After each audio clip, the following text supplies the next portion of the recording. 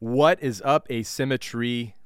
Got a big one for you today. We've been saying for a long time that we needed to go visit Dan Robinson at a Landon Gardens, and finally the team and I were able to make the trip to Bremerton and spend some time inside of his garden, spend some time with his family, and spend some time with Dan one-on-one, really trying to dissect his very unique perspective and approach horticulturally to the concept of stasis in bonsai and aesthetically to representing the concept of ancient. Now, I want to just put a disclaimer on this, that Dan is a very unique individual that kind of blazed his own trail in the bonsai practice and deviated from the traditional model significantly. He's going to say some things that stray far from the way we approach bonsai at Mirai, but there's interest in this. There's a different pursuit in this. There's a different goal to Dan Robinson's actions with bonsai. And inside of that, there's something to be learned. There's something to stimulate thought. There's something to present possibilities. There are pieces to Dan's approach that could be considered and potentially added to create more value or enhance what it is we're already doing inside of the art form. This is the role of an artist, to expand the way we think and get us outside of the box. And there is probably no other single individual in the bonsai practice that sits on the outskirts of town, as Dan says himself, in the action of bonsai. We invite you all to sit back, relax, take it with a grain of salt, but allow yourself to just think about your intention in bonsai as Dan dissects and breaks down how he's approached this art form over a very prolonged and illustrious career. Enjoy. The one thing that just occurs to me about all this stuff is that I've just kind of just done it, Frank Sinatra, my way. Yeah.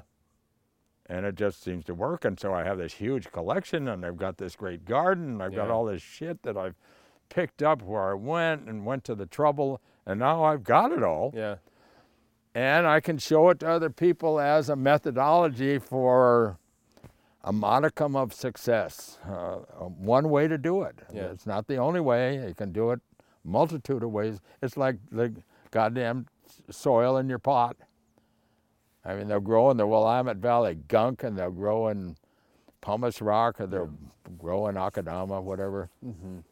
But what's going to work best for you is the deal. Walter Paul, as he wrote the foreword to your book. Yeah. I remember him when he was a young guy over in Italy. See, that's the thing, is you Same have with exposure to all of this at the beginning. Who was the demonstrator at Valavanis's? I remember him when he was a teenage kid, and he showed up at this thing. Marco, you mean? Yeah, Marco Invernizzi. Uh-huh. Yeah. But it's like Walter Paul in the way that Walter handles deciduous trees, and people, consider it controversial. And my whole thing has been, but Walter's not trying to do the same thing everybody else is doing. There's no way. Yeah. There's no one way. No. And that's where your concept of stasis has always really captivated me, because it is highly manageable if trees are not you growing. aren't kidding. Yeah. But I didn't. hadn't pruned that Hinoki out there for 5 years. The one that I trained to look like the grizzly giant, or my conception of that. Yeah. And you can get away. You can't do it with pines. Yeah. Because if you lose the foliage, you got to graft or bring the branch back in there to Sure. get some. Yeah. But Hinokis are just slow anyhow, and so it's really easy to let them be effusive. No matter what, they're not going to be very effusive. Right. It's not in there. It's not this in much their a year makeup. anyhow. Yeah, right? totally. Yeah. But to sparse it out as the art, and to take it back to the last little bit of green when you do prune it. Yeah. On that sprig. We're all overcommitted. Sure. I mean, I always thought, God, it'd be wonderful to have 3 trees, and boy, I could make those things. but you wouldn't be entertained with 3 trees. No, you'd be bored to death. I'd be done with them. You'd be bored to death. Yeah, energy levels is a thing that has just kind of eluded me, and I've always enjoyed hearing you talk about, single flush trees and double flush trees, and it never really occurred to me. But yeah, okay, at least on the pines. Sure. Yeah, absolutely.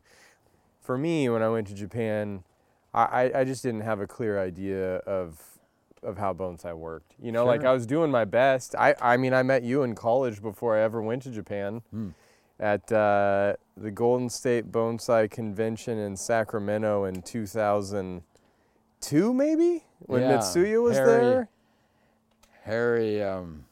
Harry somebody tried to draw a picture of the tree that and had designed it for me in his picture, you know, and of course it didn't turn out to look at all like that. But these guys that presume, they presume things not safe to do if you're going to put it in writing. Yeah. Not Harry, but who's the guy that, Harry Harao. Harry Harao, You know, yeah. and of course Harry Harao was a juniper collector. He's not Sure. a bonsai artist. Yeah. I mean, I looked at all those guys and looked at how their things turned out. Okay, if you're a great collector, it's like Randy White. I mean, hey, he's got it. He's Yeah. got it figured out how to bring it back alive. Yeah. You Yeah, know, he's good at it. That's the deal. He's good at and, it. But taking a piece of material and having it achieve its eminence, whatever that is always varied, and people are going to have different abilities along those lines. And without exception, the trees you do are beautiful and a great presentation. I just disagree. But that's all has to do with the crown formation or the branch pattern in there, those kinds of things. Sure. Rather than the color, hey, this is what you want. I just would have made this branch really be gnarly in there Yeah. because I want to look into it, get away from this helmet, which I see on all the trees. Everybody's into helmets. Yeah. And it's really just that they haven't gone any further than the deliberate notion of continual pinching, which leads to huge density, and then they don't sparse it out. Because it's almost like the judging says that, well, if it isn't beautifully dense, you haven't spent enough time on it, Right. because that's the judgment value. That, Sure. that indicates great care and dedication, Sure. and it's true. Yeah. But there's another side that says, I want it to be like a deciduous tree, a conifer, so I can see all of that, which is what I do with the great black pine. Yeah. An individual perception of value, and so But I think that's the liberation that we have in North America, you know, in the bonsai practice, because we don't have a homogeneous governing body of, you know, what is supposed to be an art form. But I think well, and thank goodness, in a way. yeah. Originally, I thought, gosh, a professionals organization, you know, and you come home from Japan. I think everybody's probably guilty of it. You don't really know what it looks like to try and do bonsai outside of the guidance of What you've got. of your master or your reference. But you know, your reference. What was your reference? Like how? You know what? There it is. Yeah. Why did you start doing bonsai though? Why did you want to look at big trees and then suddenly make that in smaller trees? Well, because I was involved in a business that involved collecting interesting tree forms for the landscaping business. And I began finding naturally stunted ones and realized, God, that's what those Japanese guys put in the pots.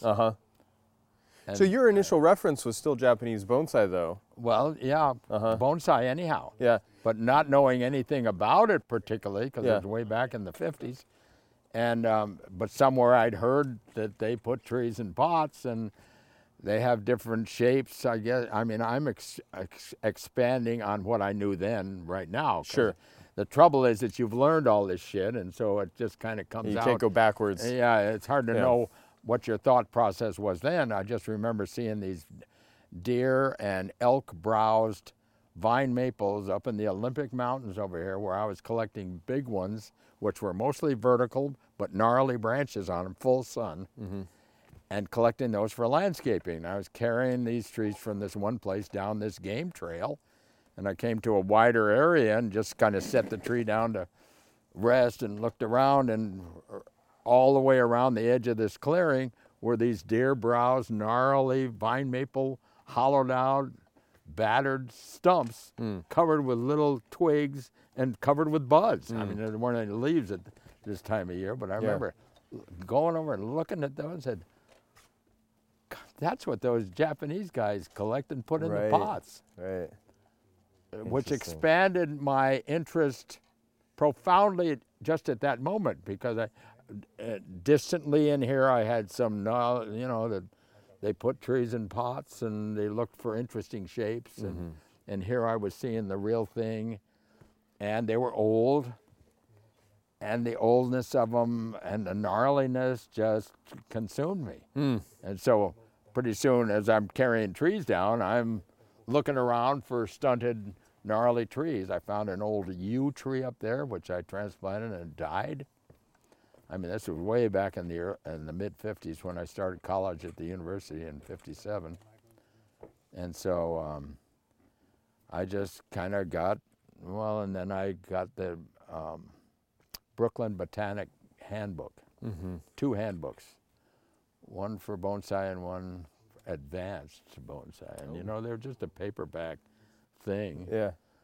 And I remember looking in right away to see the collecting of wild things, and they had a tiny little paragraph in there about it. And I said, well, I know more about that than that. I mean, you got to get these white roots and things like that. But anyhow, so as a kid, we lived in Hollywood, in North Hollywood, and I loved Thompson seedless grapes. They'd come in these big bundles, and I used to eat all the grapes off, and then I'd look at what was the remnant that was left, and here's this gnarly tree-type shape of dead branches, Just Interesting.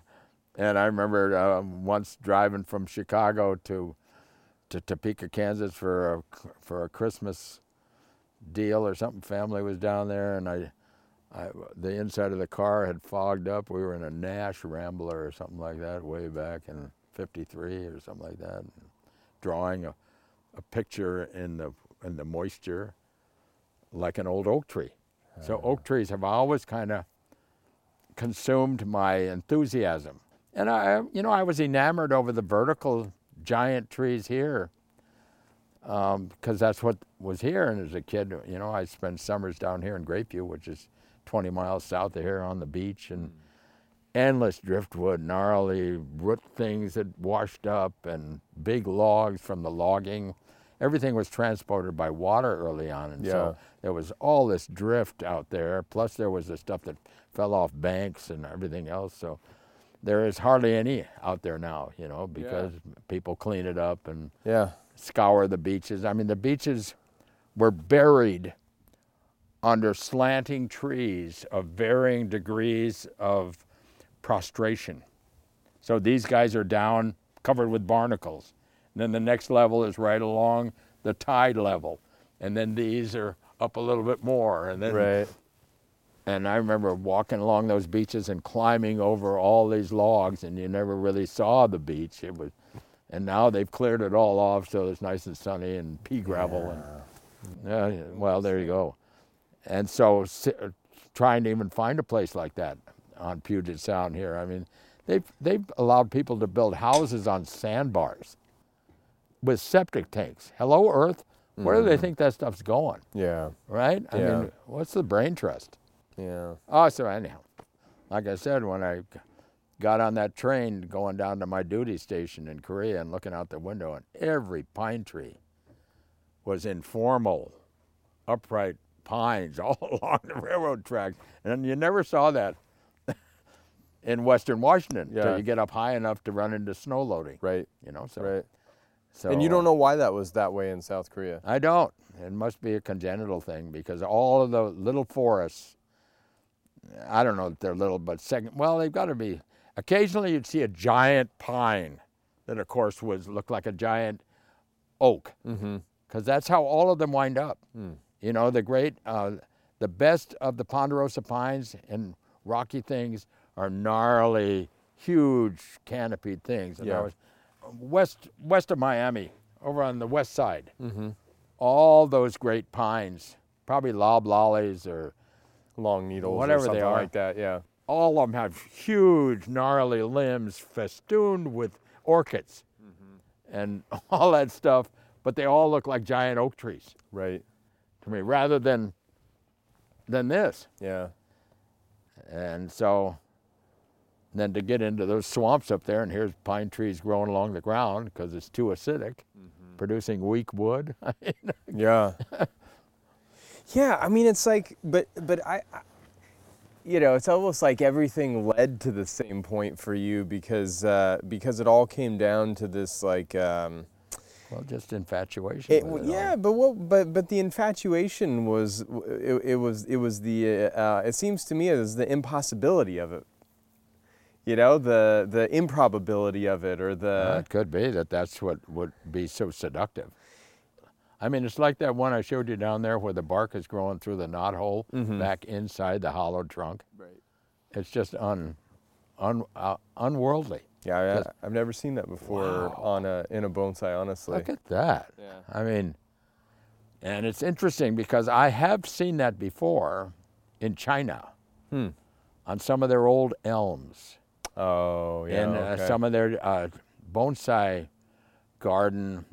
I've been to China probably 4 or 5 times, and we led tours over there, and Diane did all that kind of stuff, and I was carrying baggage, but that's okay. You were there. I added some there. baggage to it. There you go. And I saw that on some of those Chinese elms. Mm-hmm.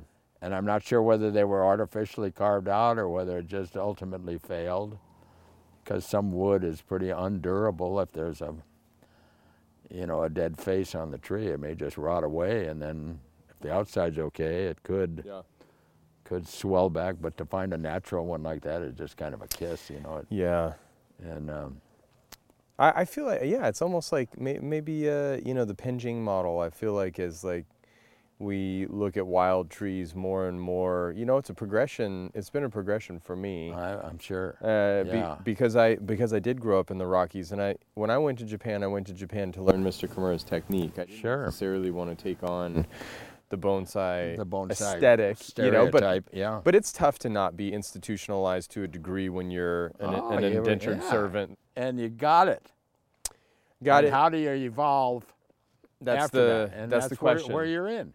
Yeah, but it's but like you me, got I'm there. still evolving with planting trees more than ever if I can. Plant them in a rock. Yeah. And so, but my design things are ostensibly kind of the same. I want, I was accused once of being unprincipled, and so I decided I ought to have some principles. So I thought up, 4 of them, and I ascribe to that. It's the Robinson Addendum. It's, all trees deserve crooked, gnarly branches. All trees deserve dead wood, but it should be carved and refined so it's value added. Mm-hmm. You don't want any bullseye pruning scars. That's number 3. And wire should be everywhere except where you don't use it. Mm. And so, that's it? Well, I can expand endlessly on those concepts, but it's down to that kind of a thing. I always considered that most bonsai stuff is crafty. Branches should depart the trunk, come down, and then level out. And that's only because I understand how trees expand and bury branches that have this shape. And when you found it, the trunk was out to here, and they all leave there, and it looks more better. Right.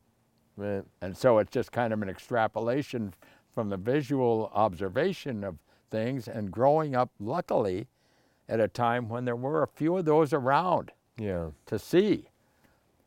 And I was just back in Raleigh at the Triangle Bonsai Club back there for 5 days, 2 or 3 weeks ago. And they just all got done with the spring ritual of repotting. I said, well, good luck to you guys. Count the dead or dying a little later. You'll know by June. I told them, June's when things show up. You can transplant all winter long. Sure. And it'll die in June.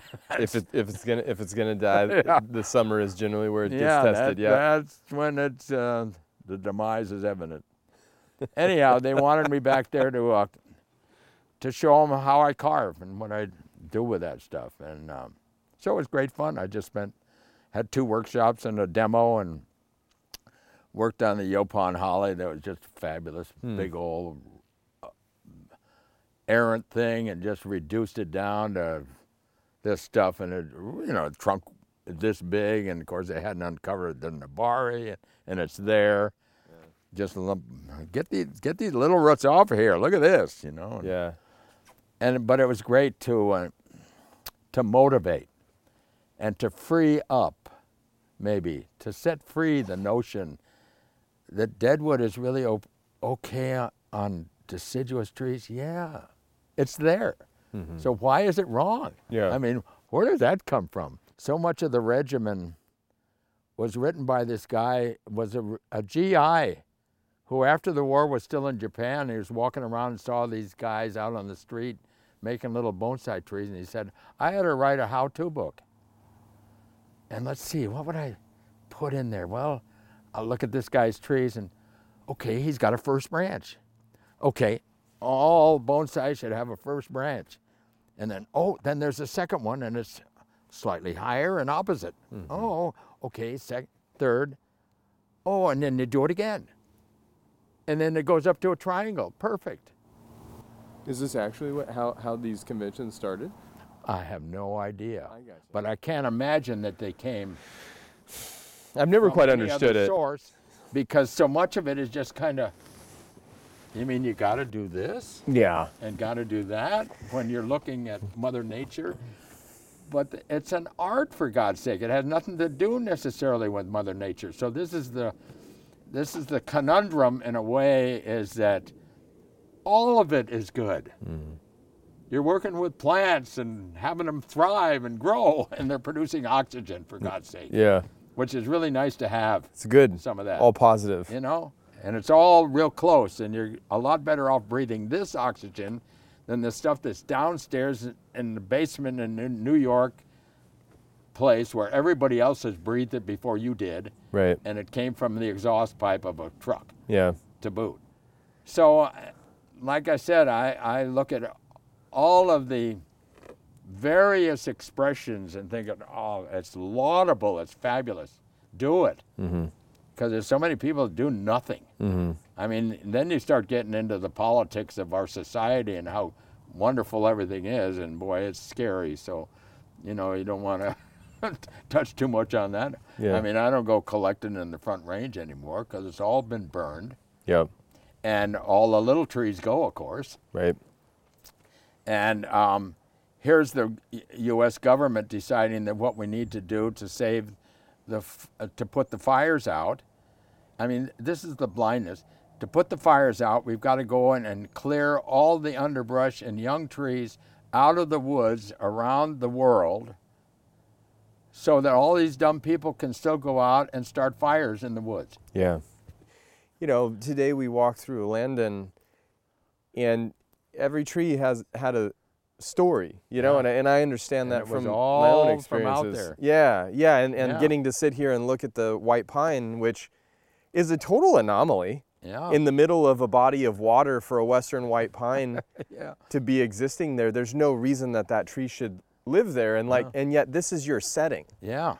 This is your everyday. Bizarros. But it's not that bizarre. This would have been normal, right? At some point, this would have been normal. But now this is a unique situation. This is a unique scenario. Maybe that's illustrative of the change that you're speaking to. Maybe you know. That's true. Ira, can I have one of those red ales? Red? Yeah, this is where red ales. Ridgetop. You don't drink beer? No. Did you ever drink beer? I don't even drink coffee. You don't drink coffee? No. It's a killer. Are you really? It's caffeine. Are you just water, huh? It tastes like shit. Why? You know, I drink Pog, which is a fruit juice, kind of mixture of mango and another thing, and that's good. And I drink water. Have you always been that way? Yeah.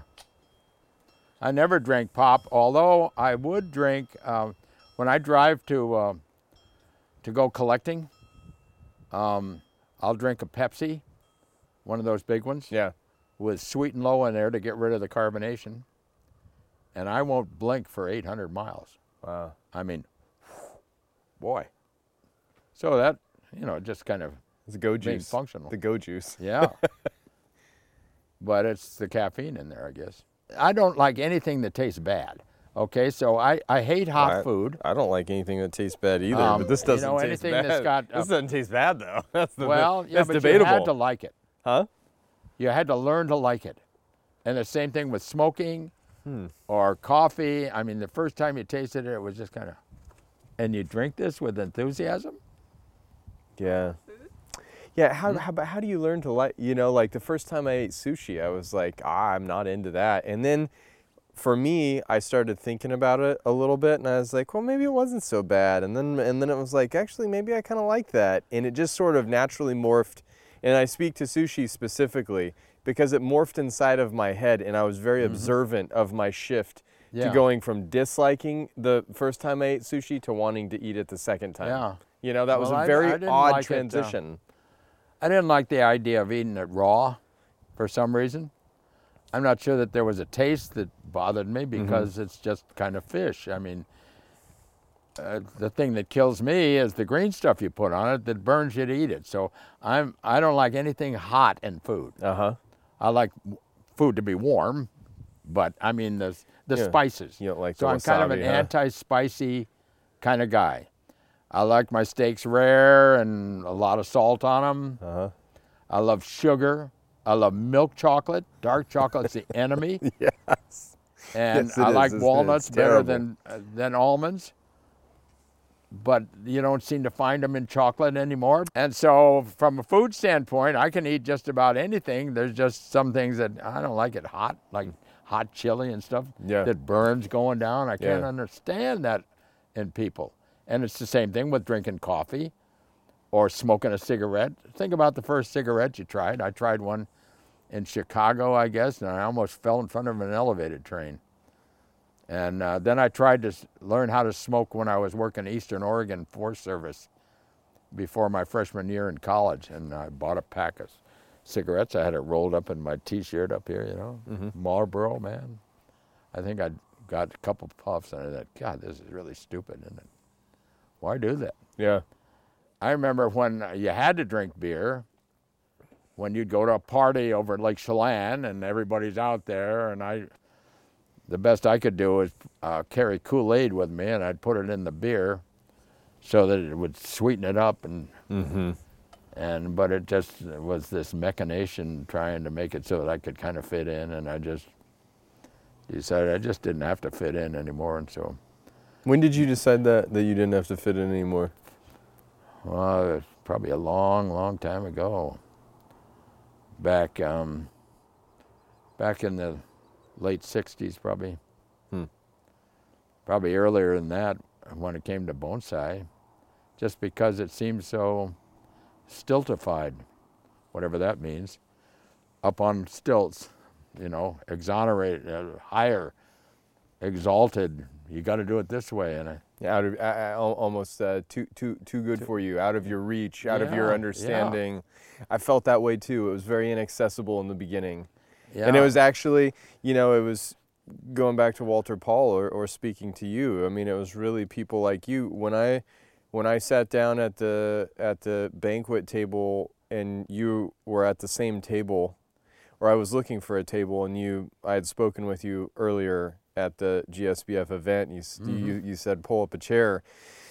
It was like those moments were really pivotal for me because bonsai was becoming accessible from, I guess, the few people that weren't so hyped on maintaining this perception of what this formality was supposed to be, and behavior, that you had to pay all your dues for years. Reverence to, and it's really interesting for me to talk with you about this because then I went to Japan and apprenticed myself to a master, and that's the ultimate degree. That's what you do. Yeah. That's the ultimate degree of commitment, but I almost feel like in coming back from Japan, having spent time with Mr. Kimura, who himself was, I think, very rejecting of the formality in the beginning of his career. Yeah, I think so. Yeah, it's interesting. I mean, his first book on all that trunk shortening and all that kind of exciting stuff. Yeah.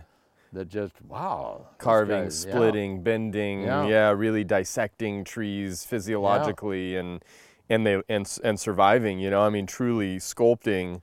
Well, yeah, the shaving down of the sapwood down to the minimum so we can bend this thing and have the bark on it and Yeah. shorten those trunks. It was It it's was amazing. great stuff. But you were right there. See, this is the thing though. Is you were right there with him. I mean, 84 Anaheim. Well, You're out there with a chainsaw. That got Yeah. you kicked out of California. I know it. It was what I kind of did, just because I was driven with the dream of something that I'd seen in nature. I see these trees that are just, there's nothing left to them except just the outer bark and a little bit of cambium, a little bit of sapwood, and it's all doing well. Mm-hmm. And so the idea of deliberately imposing that kind of value on a bigger tree and realizing that's a lot of excision of wood, how can I do it expeditiously? That little Toro chainsaw just really ate that stuff up. And putting a handle on the end. I remember seeing in one of the books a picture of Kimura carving with a chainsaw, but he had a whole bunch of brackets around the engine up here holding it. Mm-hmm. And so I rigged up one of my handles and I sent it to him via someone who was going to visit in Japan. And I never heard anything from him, but I thought, this might give him the idea. Just put it on the tip. It gives you all this control. Right. You can do anything you want. Right. It changes everything. And the first handle that I developed, I still got it in here.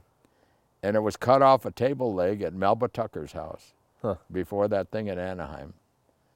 And I had been working with the saw a little bit, but not being able to control it very good on hardwood. And her husband said, well, let's rig up a handle. Here's a hole in the bar out here, and we cut this thing off and Affixed it to the yeah, chainsaw. fixed it to the chainsaw, and boy, it gave me all that. What was it like? I mean, we were talking about the Fresno crew and talking about Ray Theme and Harold Latimer and John Roll and John Pittenger. and John Pittenger and you Yeah, the you four know of you 'em. you asked me how I knew them. Yeah, I knew yeah. them because in college at the same Sacramento convention that I met you at, I was sleeping in the back of my truck, and a guy from Visalia, Anthony Galante, had an extra bed and said, if you want to take a shower and sleep in a bed instead of your truck, you're welcome to Yeah. share my room. So, that was the beginning of going to Visalia, and then I kind of started meeting those guys in the Fresno GSBF convention where Yeah. Shinji Suzuki was, and Harry Harrao styled the big California juniper Yeah, that's that in front giant of one. Yeah. Collection North. Like, that was kind of the beginning of meeting John Roll and Howard and some of those guys. But I was really coming along as sort of another generation that was trying to understand What are you guys about? what are you about? How like John Knock is talking about this stuff, and I see this happening from Japan, and Mr. Kimura's doing this, but I don't see. all of that varied information feeding in. And you try to make sense of it. I tried to make sense of Yeah. it. See, but there was more input from me to try and like process through what is this bonsai. And when I hear you say, I knew there was this Japanese art form where these guys were putting these trees in containers, and you're up in the mountains, but you didn't have all of the clutter of everybody having tried to make well, sense of that's this right. foreign thing. So Yeah. you just kind of took it and said, oh, I make I just trees go, that look like "Oh, trees. Okay, here they are. That's And very so- that's very hard for me to be able to digest, because you really did, your style is your interpretation, almost pure and I would say unobscured, but then it became something that was so controversial that you really had to put your flag in the ground and Yeah. say, but this is how I do it, because I'm not trying to do the same thing you're doing. And you said that earlier than anybody Yeah. else did from my perspective. Yeah, I was reasonably straightforward about the way I felt about what I was doing things, and the deal down in Fresno, I had there was a bonsai convention in Pasadena in the early 70s, maybe 1970, I can't remember those things, but I went down to that, and just as a voyeur, I don't know that I got in any of the programs. They had they were at a hotel, and there was a great swimming pool. And I had my daughter with me, so I had my wife and daughter, and of course they're out in the swimming pool, and I'm trying to kind of get into the spirit of this first bonsai convention ever. And I probably met maybe John Pittenger or one of the guys from Fresno. Mm-hmm. And I was talking to them enough that I had been doing quite a bit of carving on some trees and stuff, and so they were kind of curious about that. And of course nobody was doing that, and Kimura hadn't started doing it or any of that stuff. And so they invited me to come down to Fresno, or at least to stop in there sometime when I'm going to LA for something. And so in the real early 70s, I met up with these 4 guys, all of whom were reasonably established bonsai practitioners. Right. And my big dream at the time was that I had this big stump type thing that was still alive, and I wanted to hollow the whole thing out and create to solve the absence of taper was to create internal taper. Mm-hmm. So that the trunk would taper up this way and this way. And I was convinced that it would give you the same impact, but you had this other thing, and I had to use a chainsaw to hollow it out because it was just this giant piece of wood. Sure. And they were all kind of enthused over this idea of using some power tools to carve, because no one had, probably people messing around with a Dremel, but I didn't even have a die grinder then. Right. I went from the Dremel to the chainsaw just because it was so expeditious. Yeah. And like I said, I hadn't rigged that handle on it yet, but it was just a little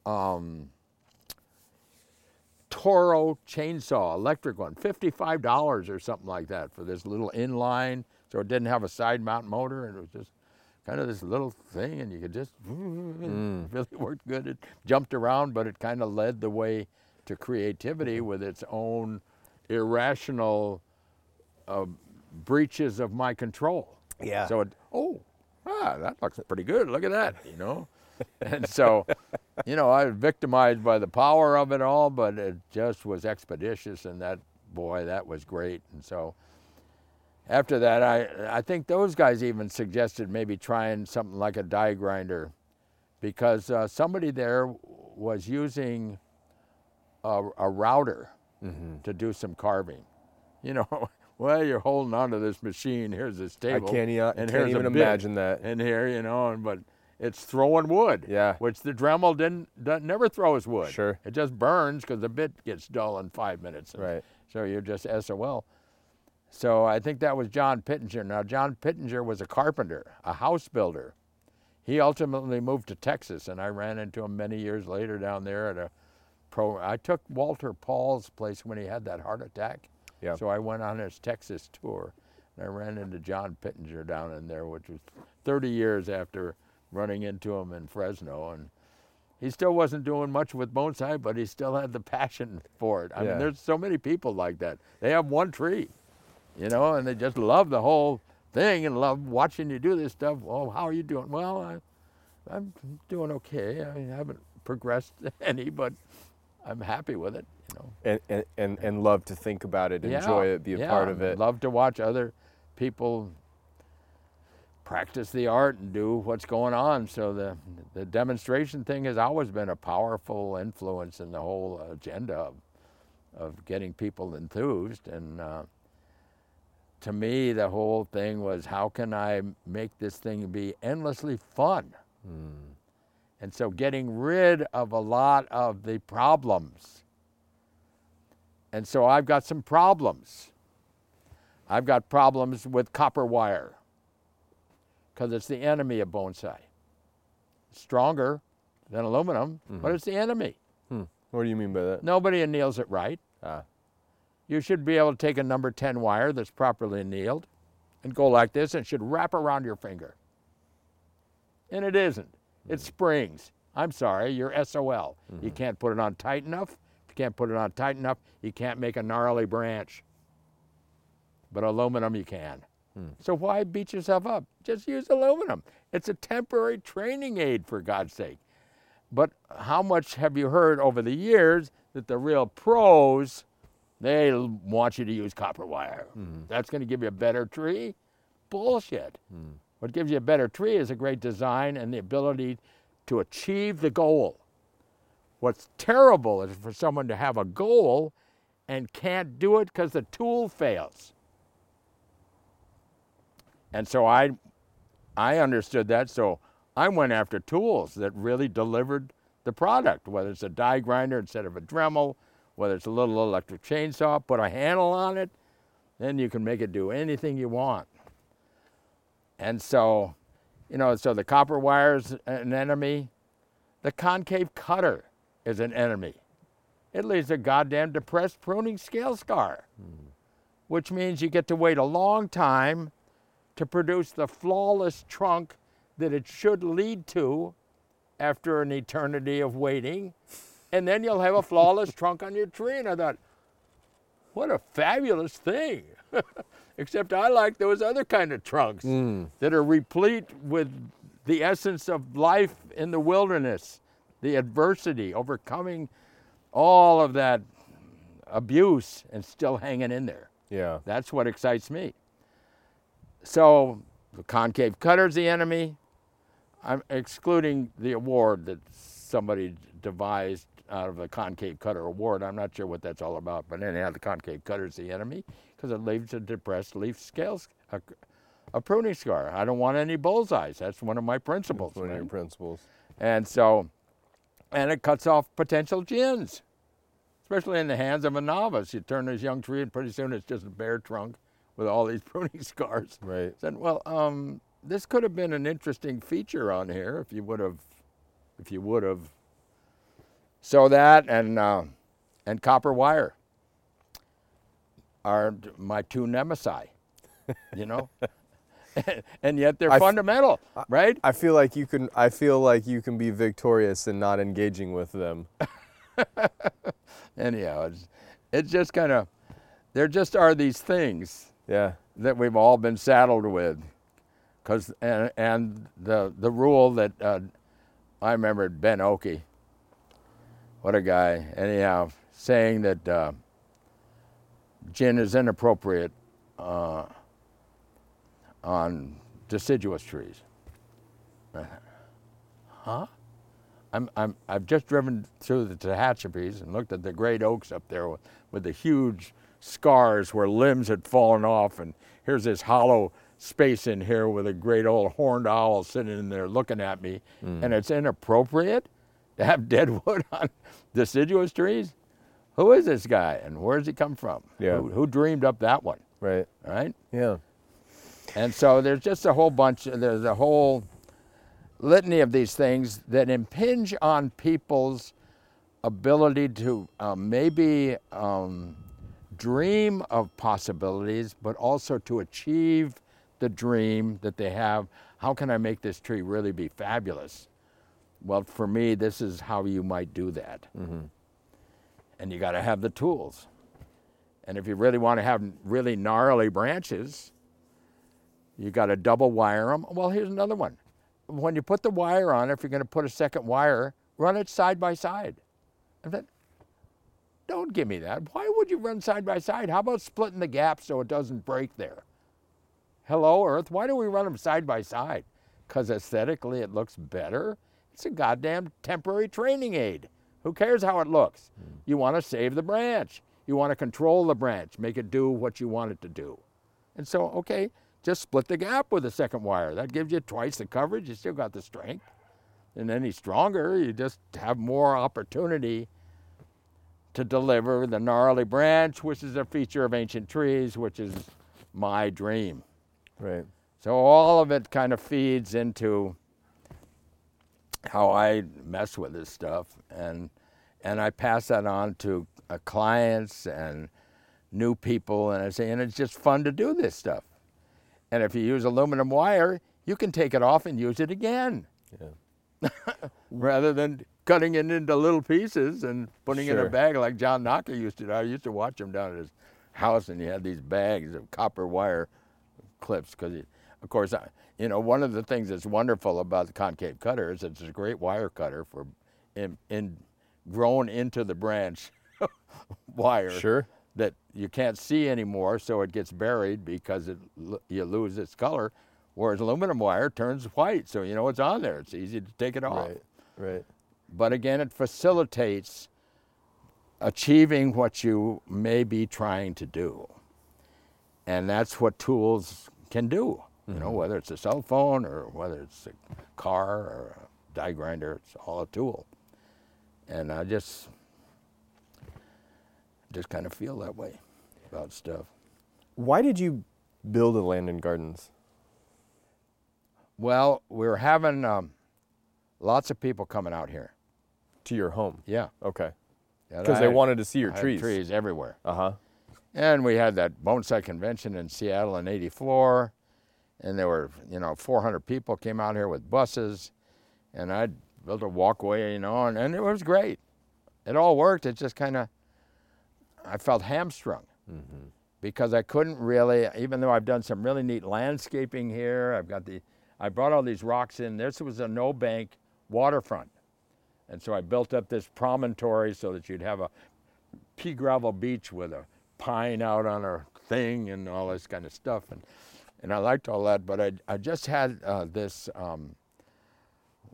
unrequited energy to get more and more trees.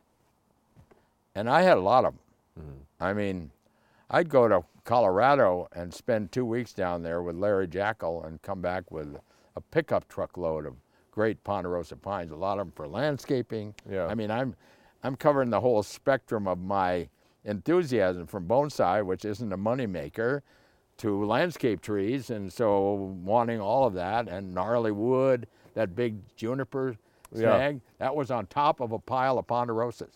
So I put that on the very top because it was more precious than the ponderosas because they'll take the abuse. Yeah. But that guy just, I watched him in the rearview mirror all the way home, kind of rocking back and forth, taking a little bark off here and there, but nah, it didn't bother that ponderosa. Nothing too damaging. It didn't hurt the snag. So I just had this. I'd retired. I tried to get the job at Weyerhaeuser, you know, because they were just Weyerhaeuser was going to build this garden as a gift to the state of Washington to celebrate the bicentennial. They developed this idea of a bonsai garden, and they were looking for a curator.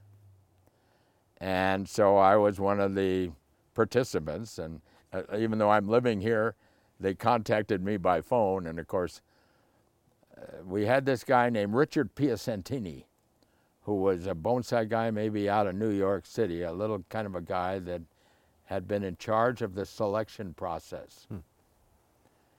And I met with him, and he was a real timid kind of guy. I mean, you know, I came into that meeting as a potential leader of this bonsai extravaganza that was going to go on, with a whole litany of ideas that what I was going to try to do for the Weyerhaeuser Company, which was going to turn bonsai into a worldwide adventure. And here were trees from the Weyerhaeuser Company, the tree growing company, and trees were from all over the world coming in here, and we were going to have buses taking these trees out to the schools in the Seattle area, educating kids about the art of bonsai. And so I came in with this this huge agenda for this poor little guy from New York City to pick up on, and I'm sure he just kind of made a deposit and just kind of backed out on me and went for Dave DeGroat.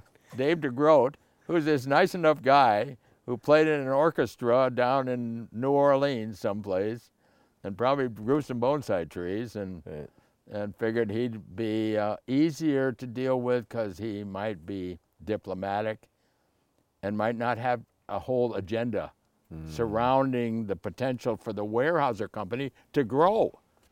So you know, in my heart of hearts, I said, and I had several Weyerhaeuser clients that I pruned for and did landscaping for, and so they were all enthused, and I just got I was out of there. So anyhow, I just kind of, okay, I guess, I'll build my own garden. I was close to retiring from the fire department. How many years do you I serve put as in fireman? 25 Mm-hmm. for the city of Bremerton. 1 day off, 2 days off. But the day on, half of the day I'm working on bonsai trees in there. In this ideal situation, without any distraction other than the horn would blow every once in a while and you'd go on a run. Right. But trying to do things down at the garden when people are there, I'm much better kind of alone on certain things. I mean, okay, in front of an audience, but I just got to, anyhow.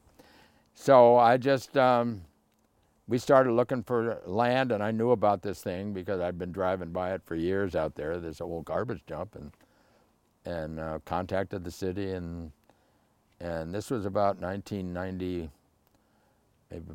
I retired in 91, and so I probably didn't do anything about till 91 in terms of contacting the city because I'd been refused prior to that for this Weyerhaeuser thing. And so they said, well, as long as you have something to do with education and or gardening, you can lease the land. It's, it's very nominal, $300 a month or something, and there's 1,500 feet of waterfront. Yeah. But they can't do anything with it because it's a landfill. Right. And so it's disappearing, and the tide is coming in around the world, and so inevitability is that that contorted Dawn redwood is going to be on the brink with exposed roots in the salt water Right. after a while, and that's where it goes. So anyhow, so we just bought into that, and I'm so glad because the whole thing about working for a company with a different agenda, I'm not sure that I'd be persuasive or whether I'd spend all my time dealing with a bunch of loggers who might buy into the deal. I mean, I have no idea. Yeah. Or with a bunch of bureaucrats that don't want to want to potentially. Because I don't have to deal with anybody at the garden. And so my will is my way. And it's been quite wonderful. And I thought, boy, the trouble with dealing with other people is someone is always going to ask you, well, why do you want to do that, Dan? And I don't have an answer. I mean, why do you want to bring that giant rock in there? Why do you want to bring, all of that kind of... Yeah. I mean, I've been dealing with clients forever, and so I know what that's all about Right. as a landscape designer. Luckily now, they hire me for what I do, and so they all want a gnarly piece of wood and big rocks. Yeah, big rocks, crazy and trees, gnarly trees. Yeah, and, sure. And it's fabulous. Yeah. So I've kind of passed that all on to William, my son, and so he's of the same ilk, and he went down last summer and got some great wood down here north of Aberdeen, down on the Pacific coast here, but back in the woods. That's where that great stuff comes from old cedar trunks that are from when they logged, and then they come in and log again and tear this stuff up and put it in piles. Sure. Try to burn it. It's too wet to burn, so there it is. So interesting. And you feel like, so almost, serendipity kind of prevailed for you because you potentially could have become the curator of the Pacific Rim collection at one point, and that might have completely, maybe it wouldn't have changed your trajectory, maybe it would have been utterly frustrating, maybe you would have been able to have an impact and have greatly expanded the exposure to bonsai. You'll never know, but you created a Land and Gardens which has done it on its own. Which has done its own. I mean, you really have created a destination. I mean, there were a lot of people there today, and I'm assuming that's pretty normal. Oh, yeah, and you see it on weekends and summertime, and we have tour boats come into Bremerton and come over with buses. Yeah. That's a new kind of a thing. It's always been kind of a mixed blessing. We raised the price from $8 to $10, and no one's troubled over that. We were at $8 for years, Yeah. And so it's not really, it's mostly the gift shop that makes great money. Mm-hmm. But, we'll get 30, 50, or 60 people a day through there, and it's a little, I don't enjoy it as much as being down there with just a couple people where I can actually work on stuff, because I love to stop and talk to people. Yeah. And so you're just kind of unproductive. Right. You know, I mean, you're productive in a proselytory standpoint, but not from getting anything done. And Yeah. God knows there's stuff to do at every turn. So You have a lot to It's, do. You have a lot to do. yeah, it's like this bark thing. I mean, I spent, you know, a yard of bark isn't a lot of bark, but carrying it up in between those trees and pulling all the weeds out first and bending down and getting in the right place. By the end of the day, I'm weary, and I think, you know, it's 2,200 pounds, for God's sake, with a little bucket. But cumulatively, it just kind of makes me tired. But I always wake up the next morning feeling great. That's awesome. So it does kind of wearify me, but whereas pruning doesn't. Uh-huh. I mean, I spend, well, I'll put 9 or 10 hour days pruning on some of these extensive trees, and it's, you know, you don't work up a sweat. You're cold if you don't do it the right time of year, because you're not working hard enough. Right. You know, you're doing this. Well, okay, you're stretching and all that's good, and got great stomach muscles from Sure. this kind of position. Yeah. but- Awkward, Yeah. asymmetric but poses. you don't get fatigued, and so Asymmetric. I kind of enjoy getting fatigued, because I used to do all the landscaping, and that was rock and gravel and trees and all that. So William mostly does that stuff, and I let him just do the heavy stuff. I figure, why not? You know, I'm busy making it look good, Yeah. you know, and he can bring this stuff over in a wheelbarrow and doesn't seem to mind it. I mean, that guy is so strong. You know, there's these side rails on his big boom truck that are 5/4 plywood, you know, 2 feet wide and 8 feet long, with posts, and it's up here, you know, and I grab that and climb up in, but he can take this and lift it out of the slots. Right. You know, and I stick a crowbar in here and pry up this one and put a block and pry this Sure. one up. Sure. One of those kind of deals. But The functional strength of yeah. youth. I taught your crew here how to lift today, so they'll never hurt their back. Oh, that's good. I told them, make sure you look up when you come up. That's all you got to remember. Look up when you come up. Yeah. And that transfers it all to right here. These do all the work, and they won't do much work because you probably haven't been doing squats, but once you do those, and then it relieves your back. So Are you pruning off of some sort of concept, or are you just in the moment making decisions that feel right? well, I'm making the decisions, but there's a fundamental rule that anything that's linear is the enemy. So straight is bad because it's juvenile. And nobody likes juvenile trees, Right. even though we all get them, because that's what you get. The lace leaves are all these linear shoots, and so to prune it properly, you prune everything back to the first set of buds, and then it's going to fork. And then it grows again, and you prune it back, and it forks again, and after a while it becomes forking beautiful, and it's more better. So linear is the enemy.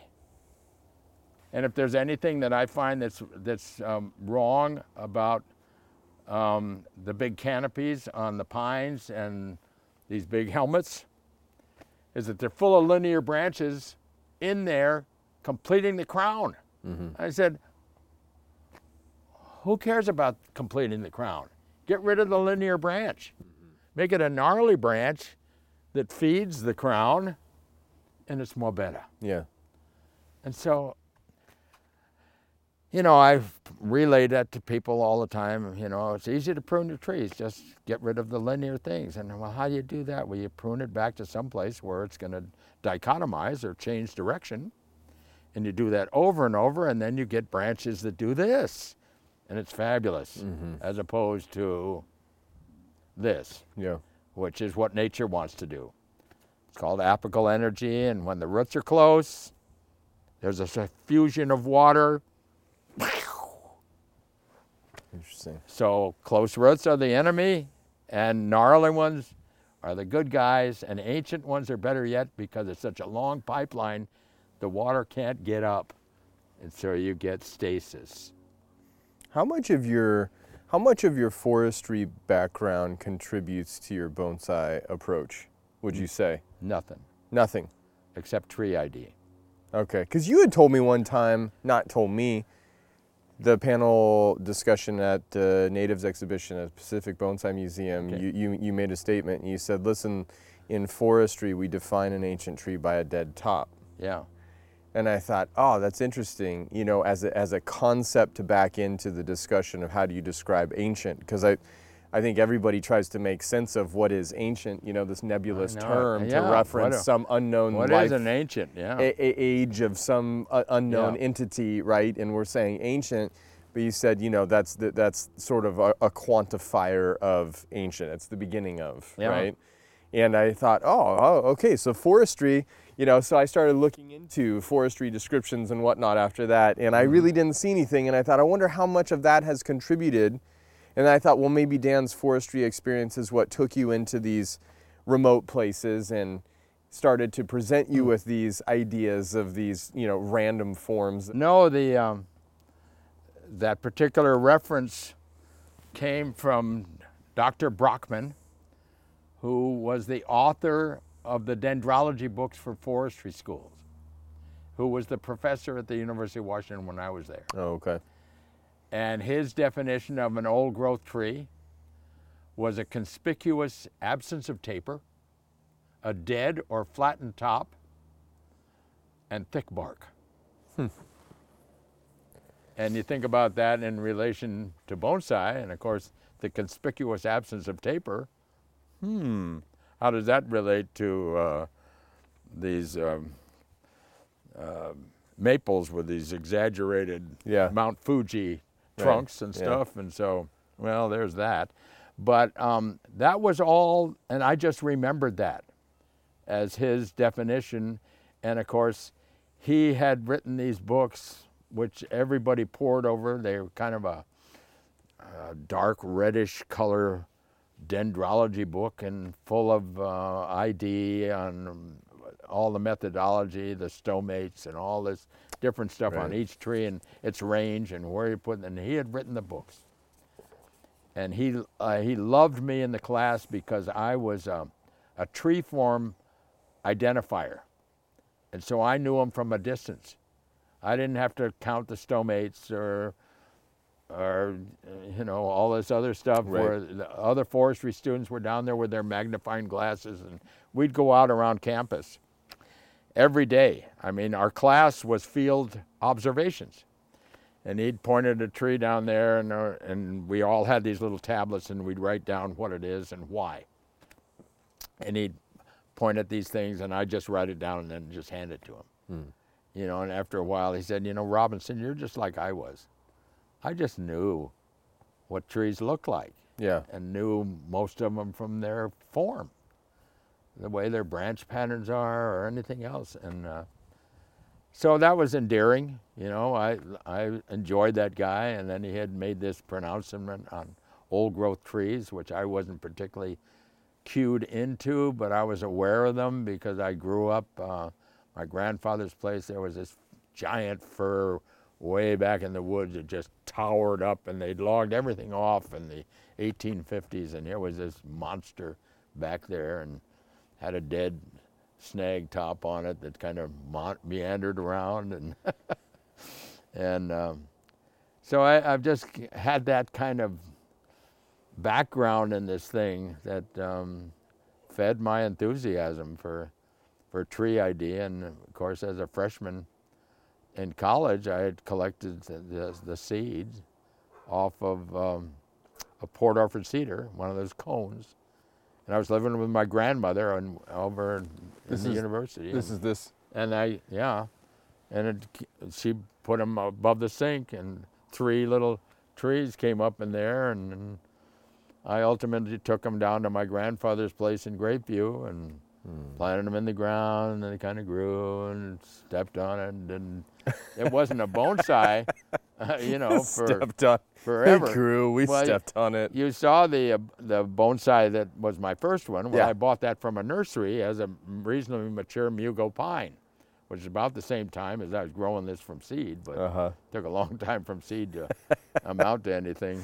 The But, Mugo's impressive, though. It's impressive. Well, It's old. what's amazing is to have all of these trees that I started with 65 years ago Yeah. in the garden, which there's probably 25 or 30 of them that I've had for 60 years.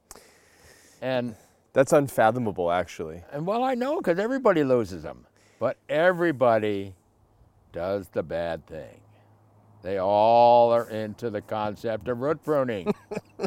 Hello, and it kills trees.